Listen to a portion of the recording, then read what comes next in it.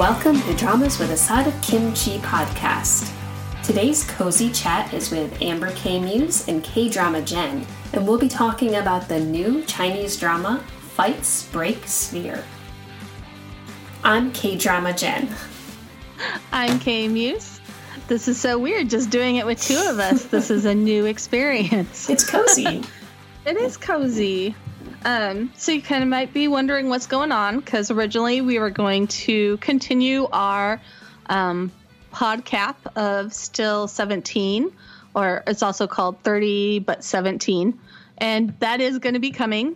However, we had some slight snags this week because all of us went to a BTS concert, as you probably know, because we've been talking about it a lot. BTS! Maybe just a little bit. And everything was great. We were perfect getting there. And then half of the U.S. decided to have massive storms, and so many flights were canceled. And poor K-Drama Jen was stuck forever in airports, and we missed when we were going to record the podcast for the month. So you get a cozy chat instead of our previously anticipated chats. And we'll be back to our regular schedule next week. Absolutely. So hopefully you're not too disappointed, but we have a really awesome drama to share with you today. So. Oh, I can't wait to talk about it. And I know. I'm only 2 episodes in, but I actually want you to hurry up because I want to keep watching. So.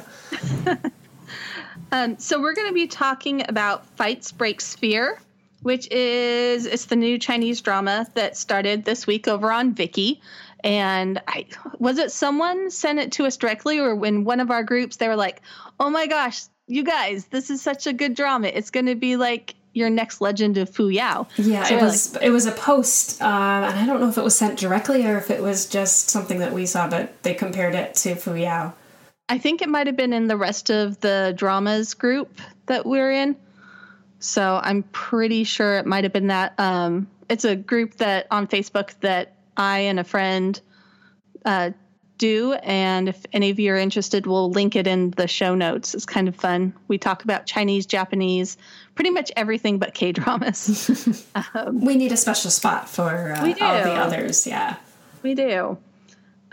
So anyway, so that's how we kind of heard about this, and so we were in LA, and we're like, what's this?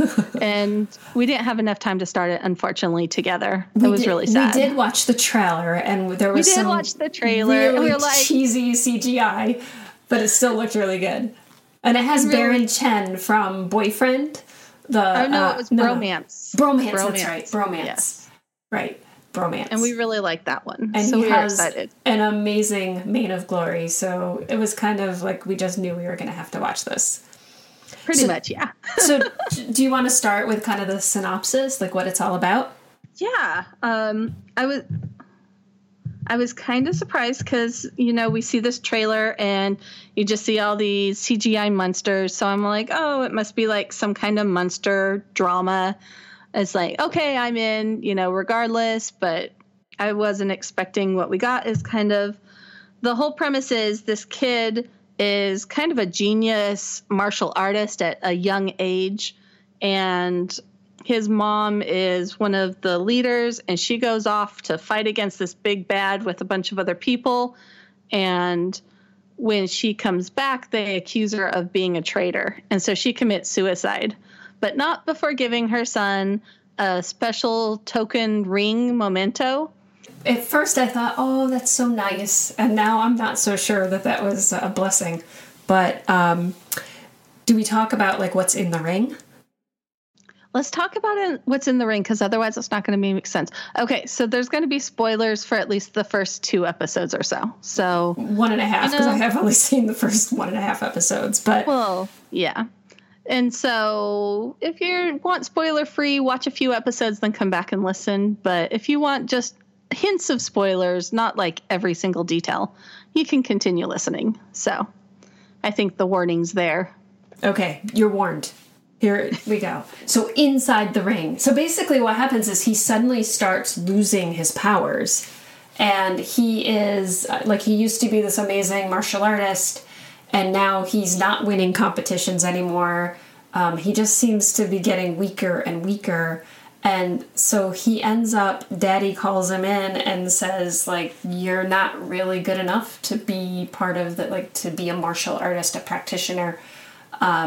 So he's going to farm him out to be an apprentice for a pharmacist. Like, that's basically like an herbal pharmacist or whatever. Yeah. So, anyway, we do discover, though, the reason why he was losing his powers, and it's because inside the ring is Baron Chen. I don't know what his real name is. And his hair. And his hair.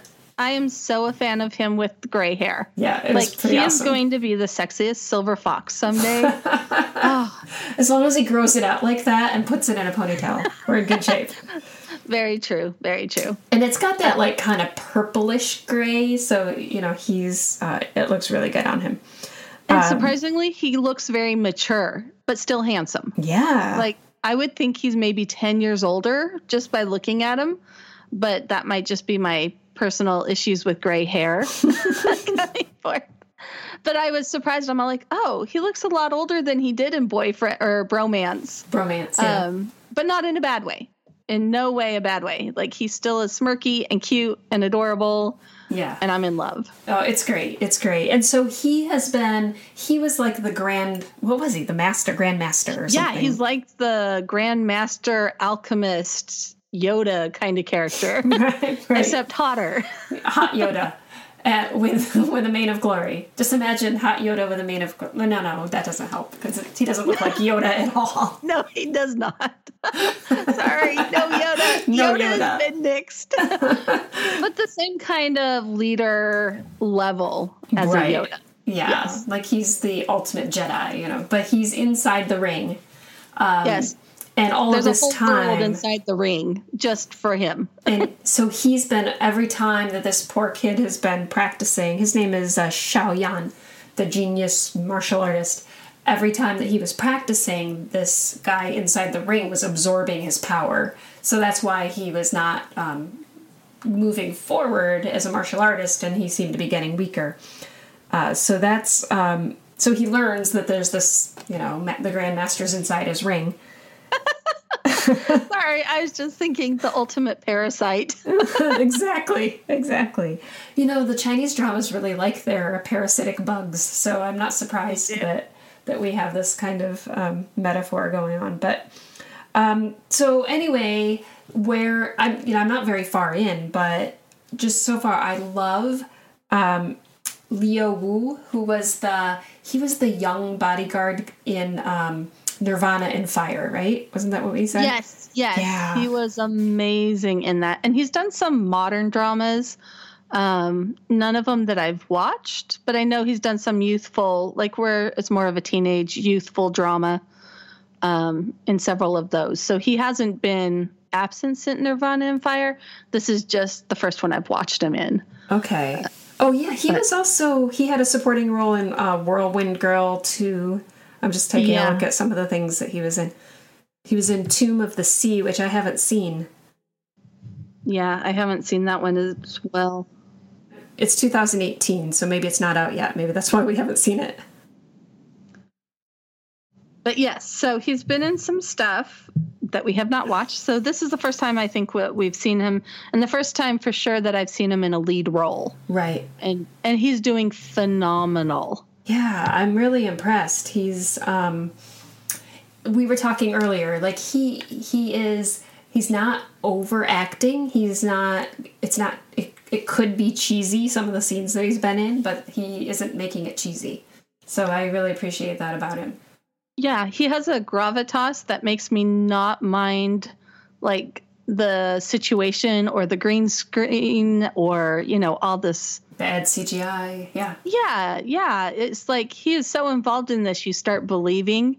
Later on, there's a scene where he is going against a vicious rock, scorpion, dragon monster. And, he's so serious. I'm not there yet. I know, you're almost there. Almost there. You're close. Okay. You're almost there. But he just is very serious, and he kind of brings you into that situation, even though the CGI is so bad. Right. So he makes you imagine that, like, it's real, even though it looks really fake. Exactly. And it makes you care about his character, which in this kind of show is the most important thing. Very important. Because if it's one of these adventure, underdog, overcoming adversity kind of things, you don't want to say, this guy is so boring, I could care less. Right. Sorry, it's kind of where I am in Bloody Romance right now that we're chatty capping. Right. I just don't care if she wins or not. It's kind of like, you don't deserve to win. Because she doesn't have backbone. She doesn't have, she doesn't have skills. She doesn't have, she can't think. So even though his character doesn't really show off his martial arts skills anymore because they've been absorbed by Baron Chen, whatever his name is. So the Yoda. Anyway, even though he doesn't have those skills, he is still a really strong character. So where I am in the second episode is he's confronting the girl that he was betrothed to, and basically they want to break the engagement because he's weak, and so he instead of accepting that, he writes repudiated, at least that's how they translated it, on the marriage contract. So it looks like he's refusing her because she's unworthy. Exactly. Or she's less than, and it was awesome. It was awesome. I love that scene so much. Yes. And then he gets the daylights beaten out of him. But it didn't matter. I still thought that, I really appreciated how just he knows that he doesn't have the same physical ability. And now he knows why. And he totally could have called out that the Yoda parasite? The hot parasite. He could have done something about that. But he didn't. He was, the whole time... I would have been tempted to be like, hey, get out here and help me. But he didn't. He just put up with it and let them beat him up. And then he ate the marriage contract as he was ordered to do. And then challenged her to, in 3 years' time, he's going to come and make them all pay for what they've done. So I really, I'm looking forward. Yeah, we like a little revenge anyway. So I think it'll be good. So we've got 3 years for him to figure out his martial arts skills. Yeah. So, and I won't go into detail because Jen's not there yet, but it switches from this whole he's being picked on, blah, blah, blah, into more of a high school drama when he goes off to martial arts high school with all these other kids, and he has to learn how to become the ultimate martial artist so he can get revenge for those that betrayed his mom and his master, Baron Chen, in the ring. So it's going to be like Wuxia Harry Potter? Are we... Yes. Wuxia Hogwarts? Yes, it's Wuxia Hogwarts. Awesome. It's totally like that. There was even a scene with the guy flying around. I'm so excited.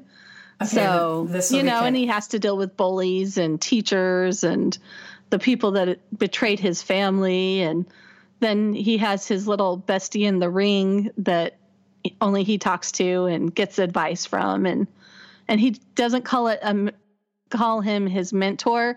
He calls him his, what was it? It was their co-conspirators or such. Cause he's like, because I'm not going to call you master because you're not my master, but we are on the same path to get revenge. And awesome. So it was going to be awesome. Okay. So if you have to convince listeners in just a few short words, why should they watch this? What would you say? Martial arts high school, and it has a bunch of fun hotties and hijinks, and it's super cute and entertaining, and it's not serious politicking at all. Okay, so hotties, hijinks, and Wuxia Hogwarts. I mean, I'm totally in. Yeah, yes. So what about some of our K-besties? Do you think that, I know that they are not really into the politicking piece. Do you think we can convince them? See, here's where the dilemma comes, because I think I could at least get some of them to be watching, but I would feel guilty because I know their schedules are insane right now. And So I would feel guilty over being like, hey, you guys, guess what's going on? All right. Okay. So we need to be good. So I think we might just have to take one for the team and enjoy it ourselves. And maybe at Christmas break, make them watch it. What about Cielquita? I bet she'll watch it. Cielquita would. She definitely would. But she's in school, so we have to be good. I know. All right. Jenny's like writing, or I think she would like it too. That's true. Even though the music is so bad, she might get distracted by that. The music is really bad. It's like a bad video game music or something. I swear they added like little things from Super Mario Brothers. Yeah, I agree. I'm like, no. Yeah. So that's the one bad thing. It has bad music. Everything else is very enjoyable. Like the sound production isn't very good. Like like it feels sometimes like the sound is off or something like that. Like it doesn't quite match where, like when you're hearing the footsteps or whatever. And the one Korean drama that we watched that had the sound production side of things, I'm totally like obsessed now whenever I watch shows because of that. What was that? Do you know what I'm talking about? Yes, it was.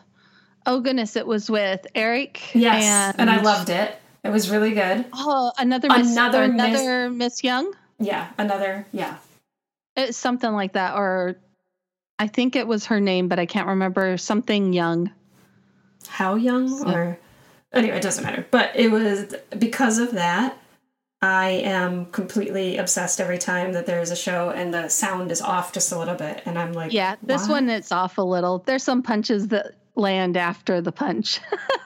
Another Miss O or another Oh Hey Young, Oh Hey Young. Yes, yeah. That's what it was.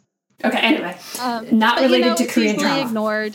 Just ignore it. Yeah. The plot's good. The acting is really good, and it has Baron Chen in a gray mane of glory. So totally worth it just for that. Yeah. Okay. And for those looking for it, it's being subbed on Viki. So yeah, so it's an easy one to find, and they're 44-minute episodes or so. So it's actually pretty doable. There's only like 8 of them out right now, right? Only 6. I think it's only one a day, which I mean is probably a good thing. It's probably a good thing. So I'm kind of sad that I'm caught up. You can pace yourself. It'll be it's a good one just to kind of fit in here or there. So, all right, I'm convinced. So as soon as we're done here, I'm going to go back and finish my next 4 episodes. So hopefully the rest of you will join us. And if you want us to comment on it, let us know, because I think K-Muse and I are both into it enough that we'd be more than happy to chat about it. Yeah, I personally am live tweeting some stuff over on Twitter for this one because it's a fun show. It needs some love. So she's over on the Twitter. That was a call out for our lovely drama geek. We love you. But yeah, so come find us and we'll be chatting about it. Next week, we'll be discussing Still 17 with all the fangirls.